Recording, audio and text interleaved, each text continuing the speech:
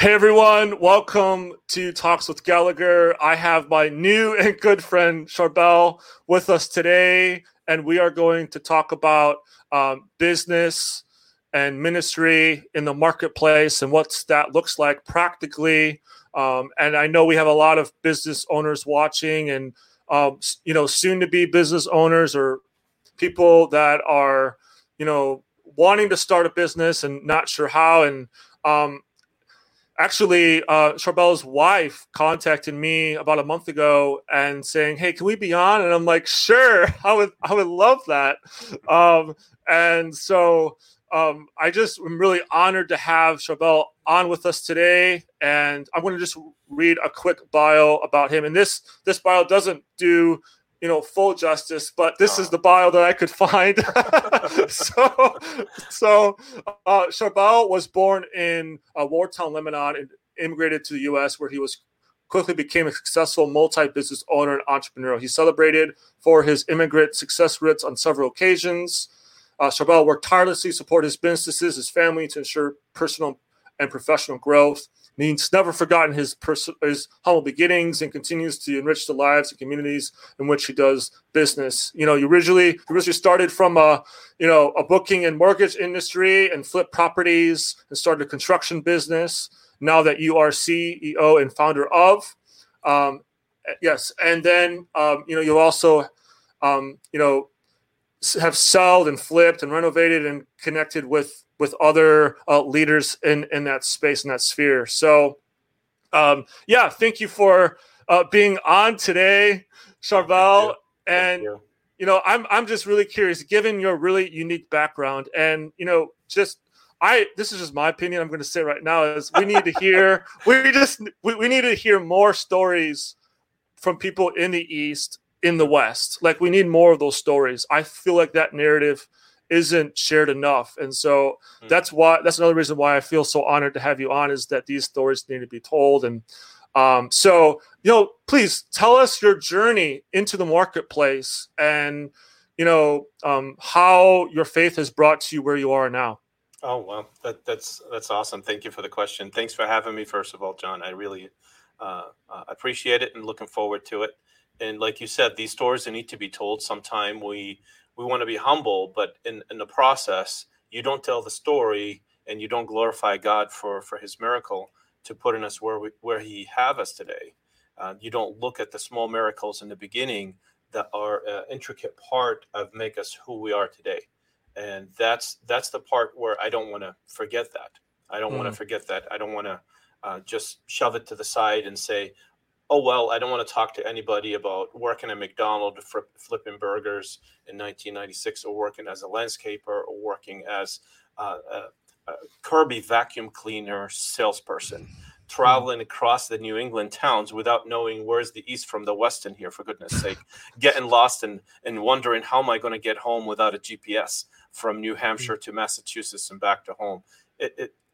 Crazy humble beginning, and I'm just so thankful to God for bringing me through all of those things. But the journey started here in New England in 1995, where I first came from Lebanon, landed in Boston, and never looked back, never went back to my home country, because of all the crazy things that happened there, and for all the heartache and the losses that I've suffered as a young child and as a young man. I came in here, I was 25 years old, and basically never look back, not because I want to forget my home country or that I don't love the people that build me up, but because of all the heartache, all the agony, all the things that happened that I never thought for 1 second that I'll make it out of there alive. I really never did. And to be able to get out alive and be one of the lucky ones, to be able to land in the best country in the world, was a blessing that I was never going to take for granted. Yes, the first few years in here were treacherous. I'll be lying to you and to everybody that's listening if I didn't think 100 times about going back, even to the war-torn country, because the assimilation into the society in here was so hard. It was impossible at some points.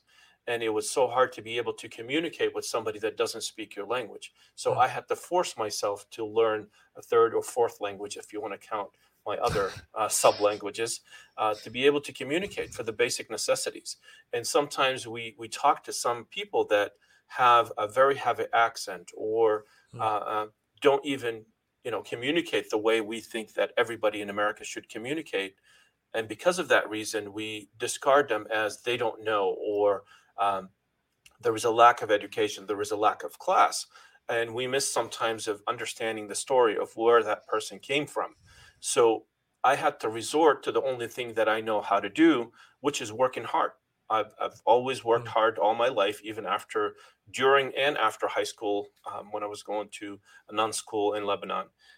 And I was able to provide for myself, because if I couldn't, I wouldn't be able to survive. Thank God for my sister as a young boy, supported me and worked hard to raise me after my mother died. I was 6.5 years old. Wow. And my father, did his best to support us kids. I'm the youngest of 7 kids, and 3 of them did not survive. I was a lucky one to be able to survive and get out of there alive. But you don't forget the people that put you on their shoulder all their life. So when you come here, you're not coming here just by yourself, but you're carrying on your shoulders the history and the integrity and the honor and the name of the people that came before you. So everything that I wanted to do in here, I wanted to do it with honor. I wanted to do it to honor their word and honor their memory, and be able to, first and foremost, for my father, to make him proud of me, and that he will never look back one day and say, oh my God, what did he sacrifice for? He's away from all of us. We can't see him. We can't live with him. We can't do life together. And then come in here being tortured. I couldn't take that as a solution. So I did everything I can to be able to succeed in the marketplace, and to be able to compete in a market where I can, with whatever skill that I have and little resources that I have.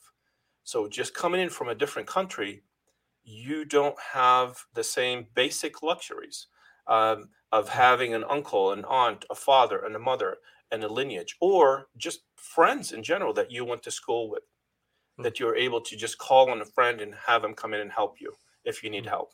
I didn't have any of that. So I was completely 100% disconnected from the tribe, my people that I grew up with. So what was left for me to do is to be able to rely on the basic skills that I have, and which is my time and my hard work. At one point, I was working 3 part-time jobs, walking between jobs in a treacherous New England weather, but to be able to make it. And I did not grumble, complain. It was hard, but I knew that that's not going to last forever, that this is just the beginning towards something that I want to build a better future. And the second thing is you start going into culture. How do people spend their time? Where do they go on vacation? Vacation was a novel idea. We don't have that in Lebanon. Vacation, or spending, or having a car or a second car, buying a house. How do you have credit? All of these things were mysteries to me. The basic elements of how to study to go and get a learner's permit in the beginning years. I rode a motorcycle back and forth to work for the whole entire time I was waiting to get my license, because I couldn't wait for my license to come as a 25-year-old before I go to work. I couldn't sit home while I'm waiting, to be eligible to go and take a driver's ed. I had to drive a motorcycle, and I drove that motorcycle all the way through the winter, to almost to the tune of being frozen on a motorcycle in a 12, 13 degree weather. It reminds me of the Dumb and Dumber episode or a scene. But you do these things because you understand that right beyond that hill, there is a playing field that you'll be able to enjoy. You'll be able to look back on those days and say, remember the days, and be able to enjoy the present. So going through that journey to get to the point where I had a driver license in my hand, I remember how proud of myself I was, because now for the first time, I'm carrying in my hand a tiny little identity that says who I am, that I'm able to exercise my right of driving, to be able to go from this job to that job, to be able to buy a car and register a car. These were all foreign ideas. You don't need those kind of things. You don't enjoy those rights that if you study hard and you pass a test, you get a license and you maintain it and you keep it, and you're able to go on from having a license to drive to having multiple licenses for multi-million-dollar companies, that you're able to register, that you're able to provide opportunity and employment, the same employments that I wish somebody had given me in 1995 and 1996. Now I could be that employer that can. Oh, okay. Somehow we lost Charbel, and yeah, I apologize for what's going on. I don't know how that happened, but let me just contact him. Let's see. Wow. Well, isn't this really fascinating, everyone? Just this story of Charbel, and just, I was just actually telling him off the air, just how we need to hear more stories from people in the East that have come to the West, and hearing their stories. And I think it gives a greater appreciation for us Americans living in the United States. And also, it also just shows how nothing is, don't take anything for granted. All right, here he comes. All right, happening, John. This has never happened before. Like, we were talking great, and I was listening. It's really great, and then all of a sudden, it's like, whoo! It's just like just I don't know. Just a vulture snapped me. Yeah, I think there is a lot of power. Let's step back a little bit, John. I think there is something going on in here that doesn't want us to talk to each other today, and I pray against that. I absolutely pray. I have never had this happen in my entire history of doing online interviews. Me too. I've not had this many issues as well in my history. So there is something that's happening here that doesn't want us to talk to each other. How's that? We're not going to stop. We're not going to stop. Yeah, we don't give up. No, that's it. Yeah. It's not going to stop us. Yeah. Yeah, I was actually, when you somehow just poofed, I was telling everyone that off air. I was just telling everyone just how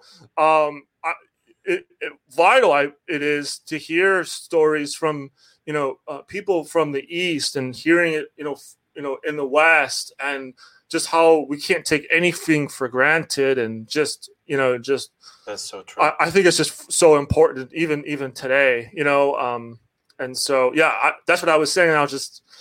Then you pop back in. Break to a commercial right there. Yeah. No, absolutely. These are the beautiful times, beautiful years, regardless of the struggle, because one of the things that was able to sustain me going through that, John, was the love of my father, and his acceptance to even my failures when I was a kid. Because a lot of the failures that I had, and I realized that later on in my life, where I look back on everything that I came to him for. Hey, Dad, I have an idea. I have a venture. And sometimes were the craziest ideas, and sometimes were some good ideas. And I didn't realize that at the time. But through his acceptance of me, and him believing in me, not necessarily believing in the venture that I was bringing into him at that point, he believed in me. And sometimes he's like, I'll throw some money at that idea because I believe in it. And some other times he did not. And I didn't realize that as a kid on the receiving end. All I thought is either Dad dismissed it or supported it. But I didn't realize that he's like, well, he's onto something in this venture. And then he put some money behind it. And one of the biggest things that he supported me with that sticks with me till this day is when he saw me working so hard, working 12 to 18-hour days in a shoe factory in Israel, to be able to raise enough money to be able to start my arcade business. I came up with this idea that the town, or the small town that we lived in of 2,000 people, needed an arcade center for kids to go into and play. And not just the basic arcades that we play with today, but there were some pool tables and some foosball tables and some pinball tables. There was activity, community, a snack bar, all that. I dreamed it, and my dad supported me on that. And that was really my first successful business that ended up putting me on the map as a 20-year-old business owner, where in a year and a half, I was able to open another store and acquire a restaurant, a fast food restaurant nearby, and became the first business that was open 16 to 18-hour days. Wow. So he supported me through that. And really, right after that is when I came in here in 1995 to the U.S. But looking back on those, the struggles, the triumphs and the struggles is what gave me the power to be able to succeed and to persevere and look beyond the daily struggles that we go through. Yeah. Wow, that's incredible. I'm just really curious, what were you telling yourself? Like, what was the story that you were telling yourself when you were faced with these obstacles that you have mentioned? And, yeah, I'm just curious, like, what were you telling yourself at that age? I could give you a visual, honestly. Yeah, please. If I could sum it up, and I remember the winter of 1995. So I was here for a few months in the country. I did not know that in New England it's very cold. I did not own a jacket. I did not own any boots or warm clothing. I haven't had the chance to go and purchase these things. And we had the blizzard of 1995. I have decided that if I park my 323 Mazda, that was like $1,000 car, if I park it on the street, it'll be better than having to shovel the snow to be able to get it out. Little did I know, that morning, that little Mazda disappeared. Not only that it was covered with snow, but the police have basically towed it and confiscated the car because it was parked in the street. I did not know that. I did not know that if you put the car in the street, that somebody's going to come and take it away. So little that I knew that now I don't have a transportation. And 2, I have a small shovel. And 3, I did not have any jacket or warm clothing. And we have almost 5 feet of snow. Wow. I did not know anybody in the area. So I didn't have an uncle, an aunt, or a friend to call and say, where did that car go? I left it on the street and now it disappeared. And I remember shoveling the snow to be able to make it out of the house. And I was so overwhelmed. It was beyond despair, honest to God. And I remember just taking it shovel by shovel and say, one more shovel. Every time I take a shovel, I say one more shovel. Because if I would just lift it up my head and looked at how much snow that I needed to move to be able to get out of the house, it would have been so overwhelming. And that memory stuck with me. That memory stuck with me, that every single time now that I go through a hard time, I just look at it as it's just one more shovel. It's one more shovel. It's one more step. It's one more obstacle that I need to go to, because I know what's on the other side. I know that the promise just lies right around the corner, and I have to persevere, and I have to be strong enough and to stand on my feet and continue to persevere, because I know the promises of God is right there for me, and I need to just get to it. I'm not going to be able to get to it if I'm sitting on my butt, or if I'm not doing anything. If I'm just sitting down and complaining, it's not going to change anything. I have to take action and participate in my own salvation. Yeah. Fight for it, engage for it. Yes. Yeah, not just take it just because. Yeah. Nope. Yeah. And yeah, I just feel like that type of mindset built in you a foundation for your success today. I'm just curious, like, you shared some of your biggest challenges briefly here in a response to my first question, but I'm just curious, like, tell us, like, how are you able to overcome, some of these challenges? Like, can you just give us an example or two how you overcame some challenges? Sure. Trial and error has been really proven in my life. Just imagine the first time I decided I'm going to buy a house, right? So I listened to the late night infomercials of buying houses for $0 down. That was the original, like, zero money down programs, and $400 later you become this bazillionaire, right? And I fell in for it, and I decided I'm going to participate in that. So I bought into the culture. Here's late night TV. I'm racking my brains out and figuring out how am I going to succeed in the U.S. And here's late night TV. Thank God for that.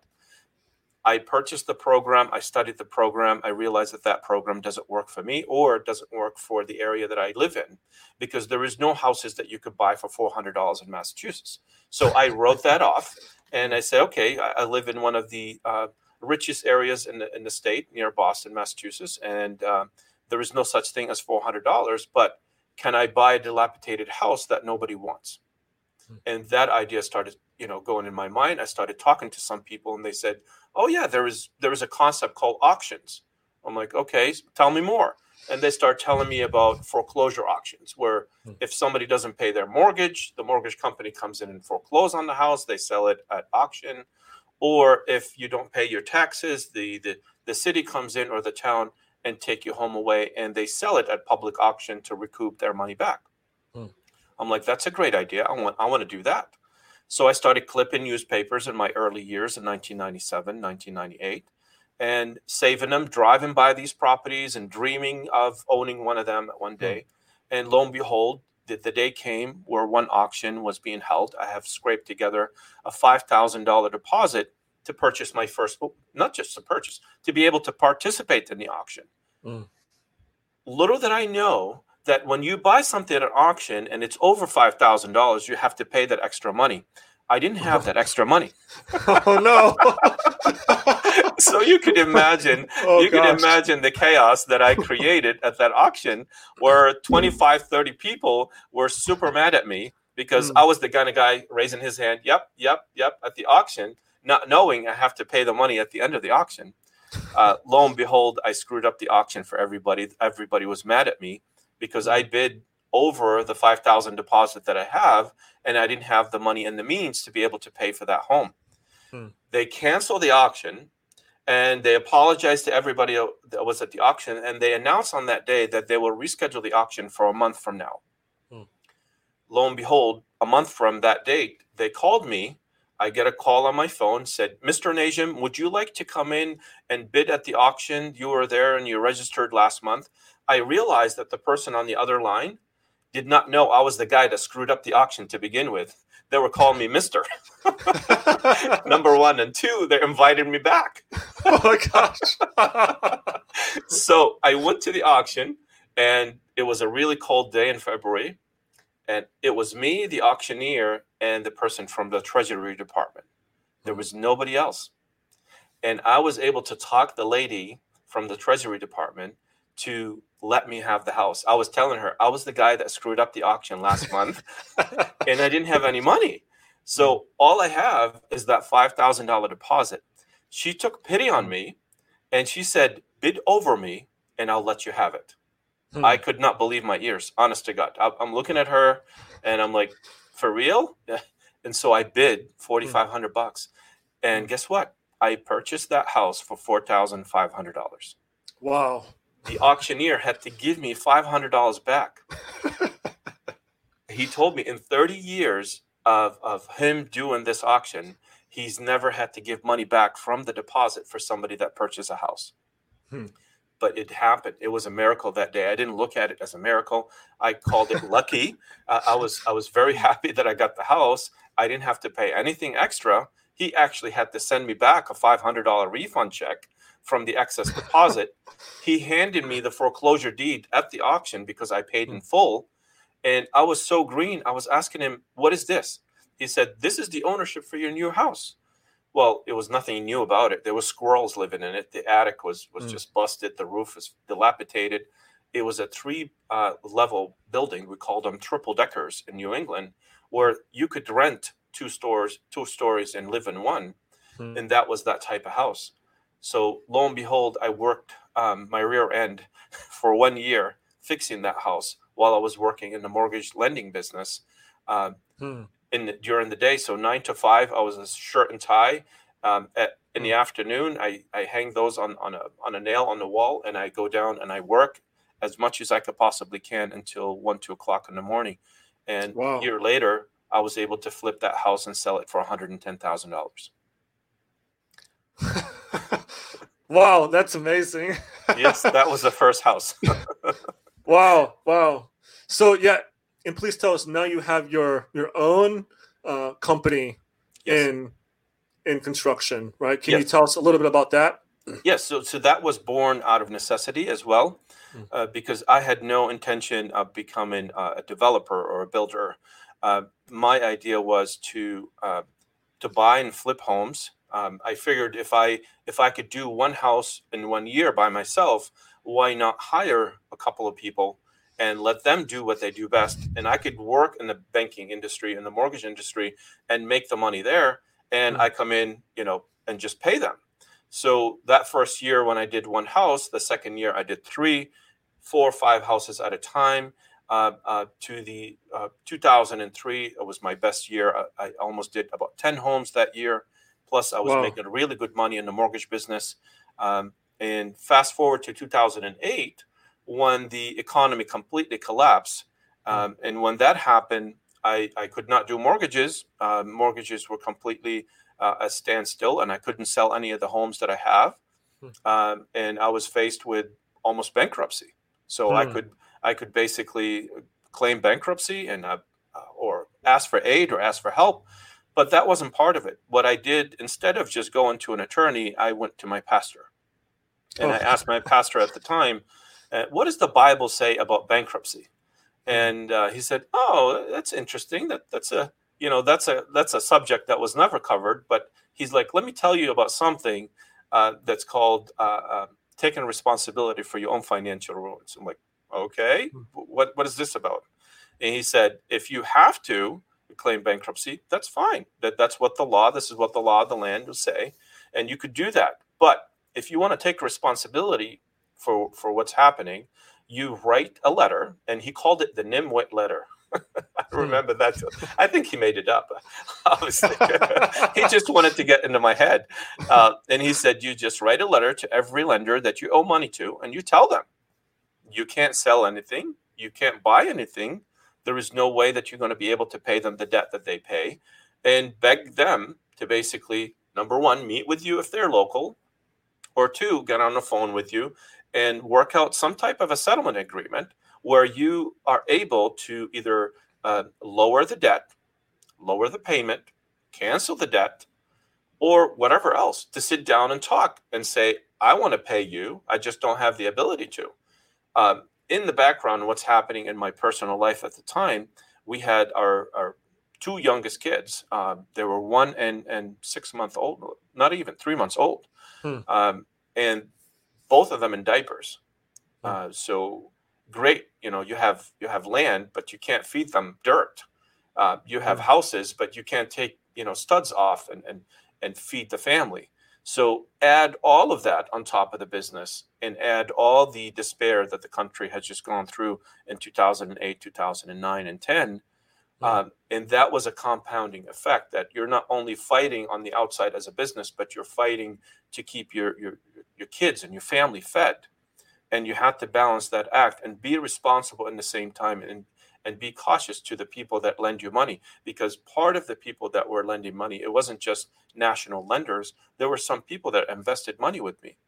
These are people in the community. These are people that we know. We go to the same places they go. And I can't just tell them, "Oh, by the way, I'm claiming bankruptcy. Good luck." So instead of the bankruptcy, we decided to just do exactly what our pastor told us to do, and be able to talk to every single person that was willing to talk to us. And a lot of them did. A lot of them appreciated that I'm taking responsibility for what happened, and they gave me breaks. I remember one lender, he said, he just took a piece of paper and said, "What about this loan? How much can you pay?" And I told him, he'd say, "Okay, I'll do that. What about this loan?" And we went down, 3 to 4 loans, and he cut most of them in half or even more, and said, "Whenever you're ready, just come back and we could work out the full payment agreement." And that's exactly what happened. And so the Capstone companies was birthed out of that flipping business. And I was, from that investment venture, that, okay, now I can't buy houses, I can't sell houses, but I could still fix houses. Because for the past 9 years, I've been basically fixing all these properties for myself and for some of my friends. So I turned that knowledge into a construction business, and took it a step further. And instead of just working for every single person that wanted to do a kitchen or a bath, because now I have 8 to 9 years worth of experience in the lending industry. I decided to open a restoration company that deals with insurance restoration and with banks, right?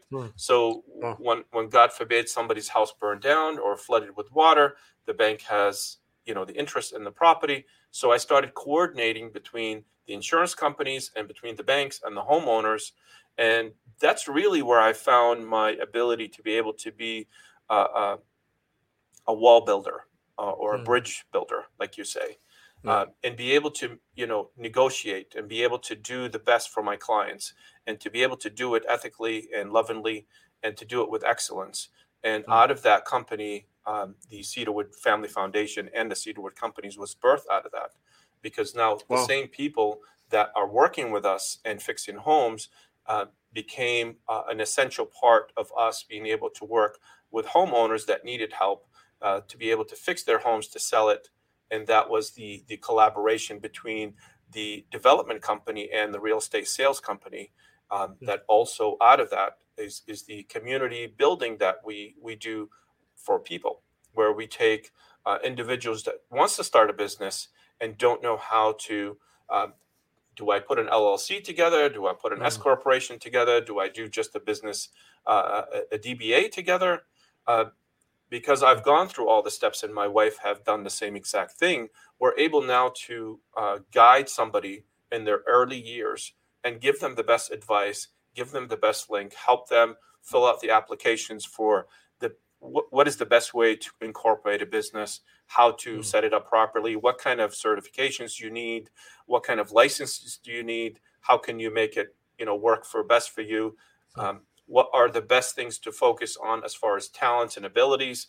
Because when I was going through despair in 2008, I got lost for a little bit and I didn't realize what I'm good at, because I was just focused on the problem. I wasn't focused on the solution, and I wasn't focusing on my talents and gifting that God has given me. So I felt lost for a while. And it took a few people to just come in and knock, some sense into me and say, what's the matter with you? You've always succeeded. You've always built it. You built it before. You could build it again. Come on, get up on your feet and just go and do something. And that's where the company and the development company has came from, to the point where we are today. Wow, that's so fascinating. Just like those early phases of, when you were put in a position to buying a house and then seeing a solution about it and then doing something about it and then working through just your day job and then spending that time and then building that up further and then seeing those further solutions be brought about in the company that you have now, in your experience and building. It just sounds like you were building that experience further for what you're doing now. I didn't realize it, honestly, John. Oh, really? No. Okay. Because you start looking at everything as an isolated incident, and you don't look at yourself as this is going to train me to do this, it's going to train me to do that.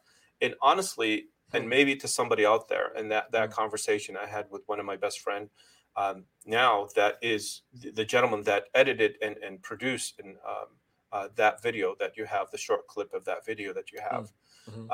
And maybe this conversation is for somebody out there. For the longest time, the enemy has attacked me of being a jack of all trade and master of none. I am sure a lot of people kind of subscribe to that premise and believe it. And I'm here to abolish it. And one day I had a dream, and in my dream, I was being tormented as a jack of all trade and master of none. And the enemy was just picking on me and reciting and reminding me of every single failure I've had. And it was a really bad nightmare for me. And right before I woke up from that dream, I heard the other voice. And that voice said, "You're not a jack of all trade and master of none. You're a jack of all trade and master of many." And it blew my mind.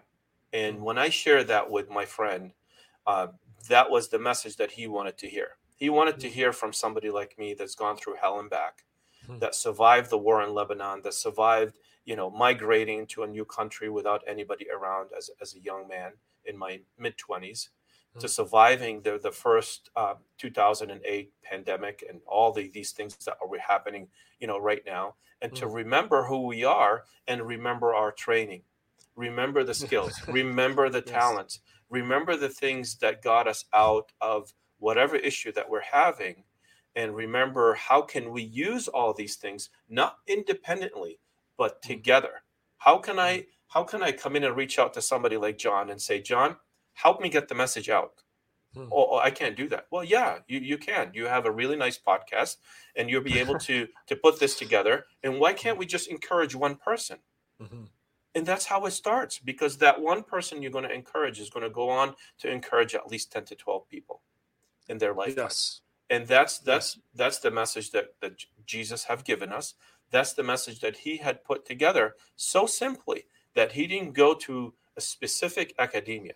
He picked people from all walks of life, and some of them were completely, nobody would invite them to dinner. They were considered smelly. They were considered nasty. They were considered tax collector, the lowest of the lowest. And he brought them, and he said, I see something in you that nobody else see. And I want to tell you about that something that I see in you and how you could put it to work. And that's what he did. I love that. We don't need to recreate that message. We just need to be able to amplify it and repeat it once every single day, every single time that we're given the opportunity to be able to encourage somebody. So I'm here to encourage you that if you are one of those people that the enemy is picking on you and is telling you that you're a master of none, you're going to have to just bring the word of God and say, I'm a master of many. I'm a master of many because of my experience, because of every single person around me's experience, and just abolish those words that just work in your head and tell you you're less than somebody else. We can't do that. Amen. Thank you, Charbel, for blasting away that ill philosophy of thought and bringing people freedom in their mindset to be who God has called them to be. And with that set in motion, how, as a multiple business owner, how do you integrate your faith into the businesses that you have? Yes, absolutely. This is the main thing. We became known now in the area of real estate. You guys are the Christian company, and that's great. That's a badge of honor, and that has been our mission and our vision. Mission over commission is our motto through the company, and this is how we present ourselves. This is our hashtag on all of our posts. So when we are boasting about a single transaction, we're also boasting about what God has done through our life. But being able to say that I am a Christian business owner, and to be able to say it and proclaim it boldly is one of the biggest challenges, because in the beginning, a lot of people were saying, aren't you afraid that some other people that don't believe the same way that you believe is going to boycott your business and they're not going to do business with you because they see it on your vehicles, they see it on your postings, and that's a legitimate thing.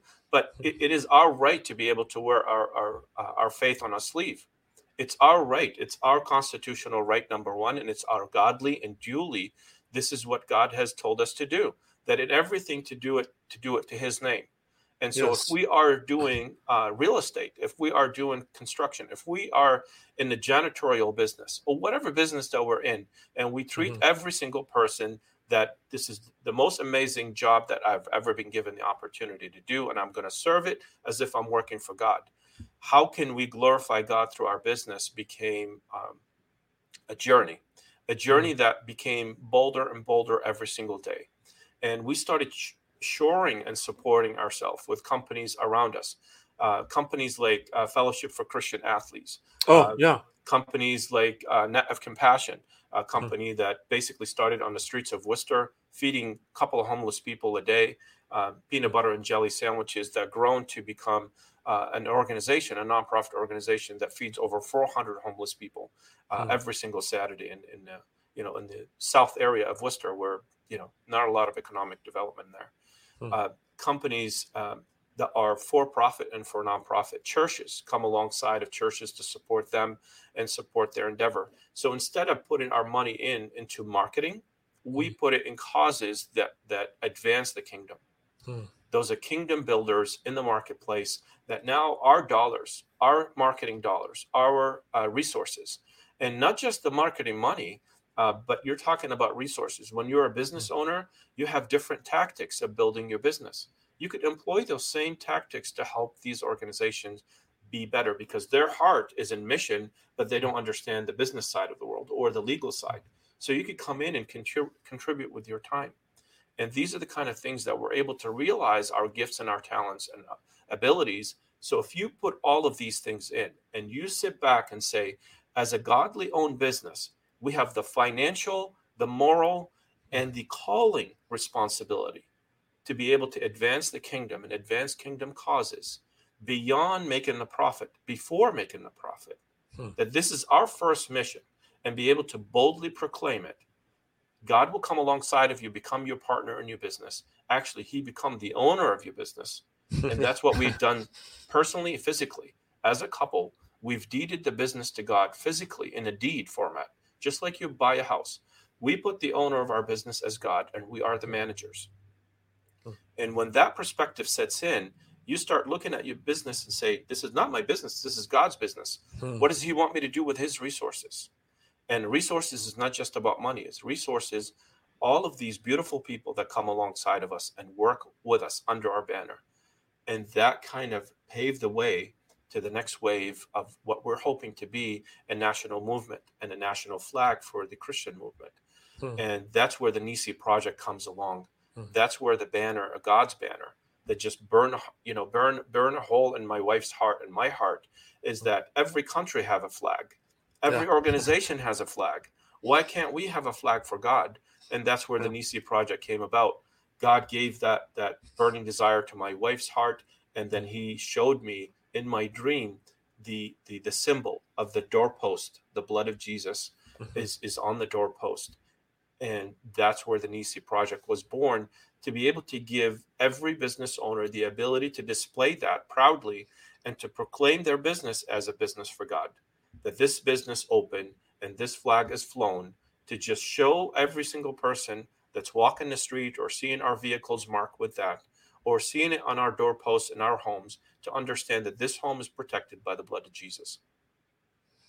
Amen. Thank you. That is so good.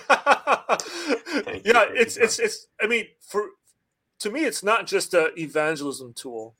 It's more ambassadorial representation of, what you represent, and who you represent. Yes. And that representation is more than just, evangelism, I believe. And I think you also agree the same. I do, 100%. I do. Good. Yeah, when I saw your website, and everyone, please check out mydoorpost.com, to learn more about the Nisi Project.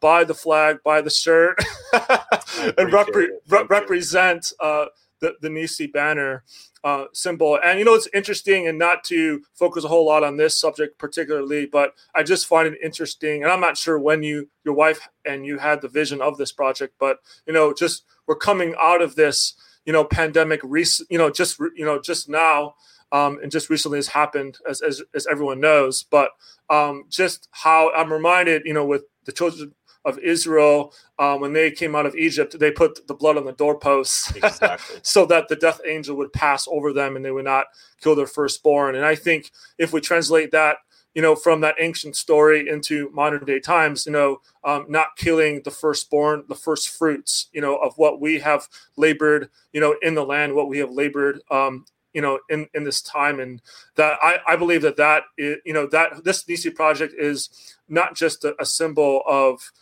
deliverance and freedom, but also a symbol of protection and of provision for his people to even continue to come forward and enter into the promise that God has for them.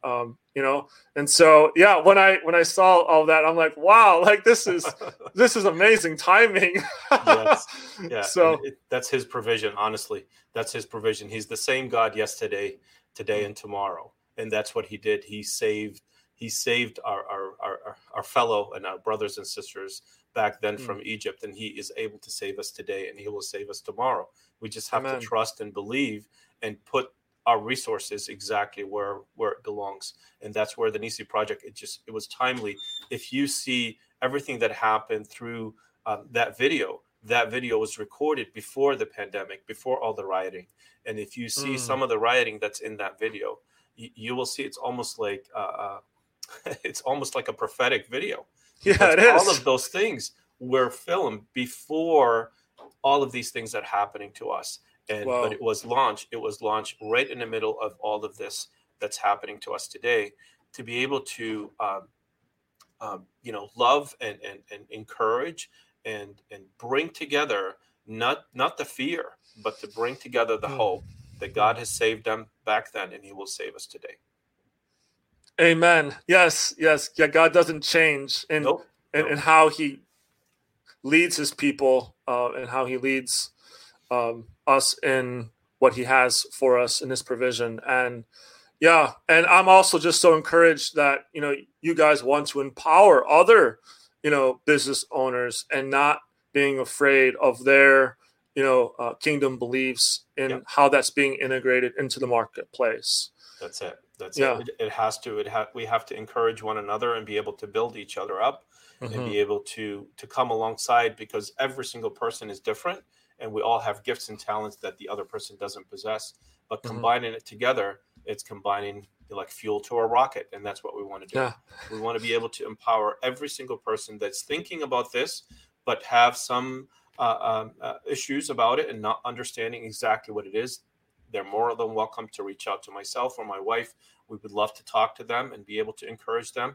And hopefully in the coming days, we'll be able to put a curriculum together for small businesses that are kingdom minded individuals, that they are putting the kingdom building alongside of building their business, and using that platform to be able to graduate men and women for God through the marketplace, and not just treat it as two separate things.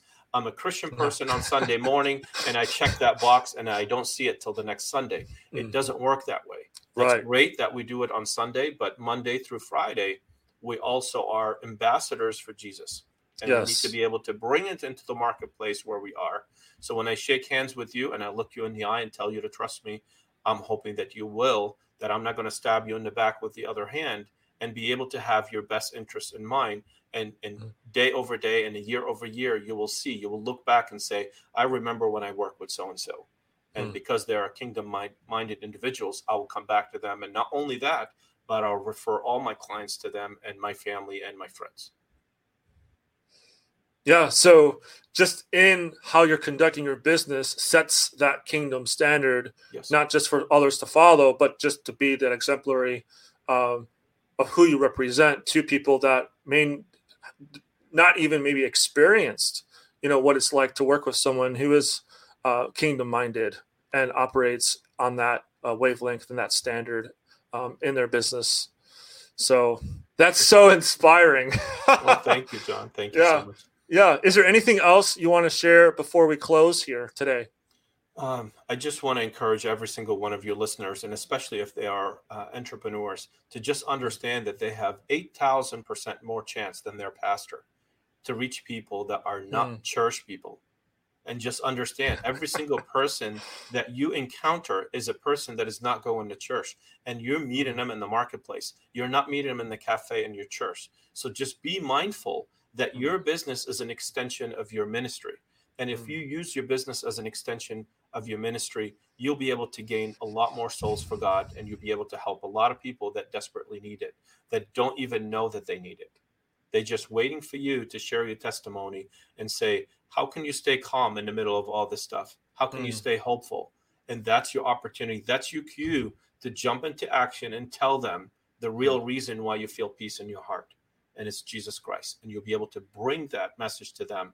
Maybe they won't take it the first time. Maybe they won't take it the second time.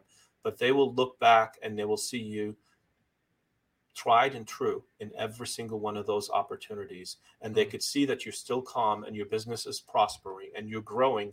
And they are forced to listen to you. They are forced to listen to you. Listen to this, not by force, but by love. You're loving them no matter what, whether they come to your church or not. You still love them the same way, and you still talk, and you still invite them, you still service them, and they're going to be attracted to that. Instead of recruiting them to it, you're just going to attract them to the love of Jesus. That's it. Well said. And you said 8,000%. I really believe it. Wow, I really believe it. That's significant. That's really significant. So wow. Listen to this. Your pastor can't go and invite somebody in the marketplace or you see him on Main Street. But if you're servicing them and you invite them, now your pastor have the opportunity to disciple them. He's not going to be able to. And that's why when we invite people and we bring them in, that's where the greater good will be happening. Amen. We'll just end it right there. That's where the greater good will be happening. Yeah. I think, business owners maybe sometimes don't always realize how much influence they have out in their sphere of influence, out, in culture and society, especially Christian, people, sometimes think, okay, business, and not necessarily always realizing the component of what they are representing and who they are, of what God has called them to that place. So thank you for encouraging believers in the marketplace to not be afraid, to not be timid in their faith in God and how they conduct their business in a practical level, in a wise way, in their time in their sphere of business, whatever that is. And thank you, Charbel, for joining us today. It was a real honor to have you. And yes, man, this was so good today. And so thank you everyone for watching today's broadcast. And I look forward to seeing everyone next week. Thank you so much. Stay tuned. God bless you. Thank you, John. Appreciate it. You're welcome.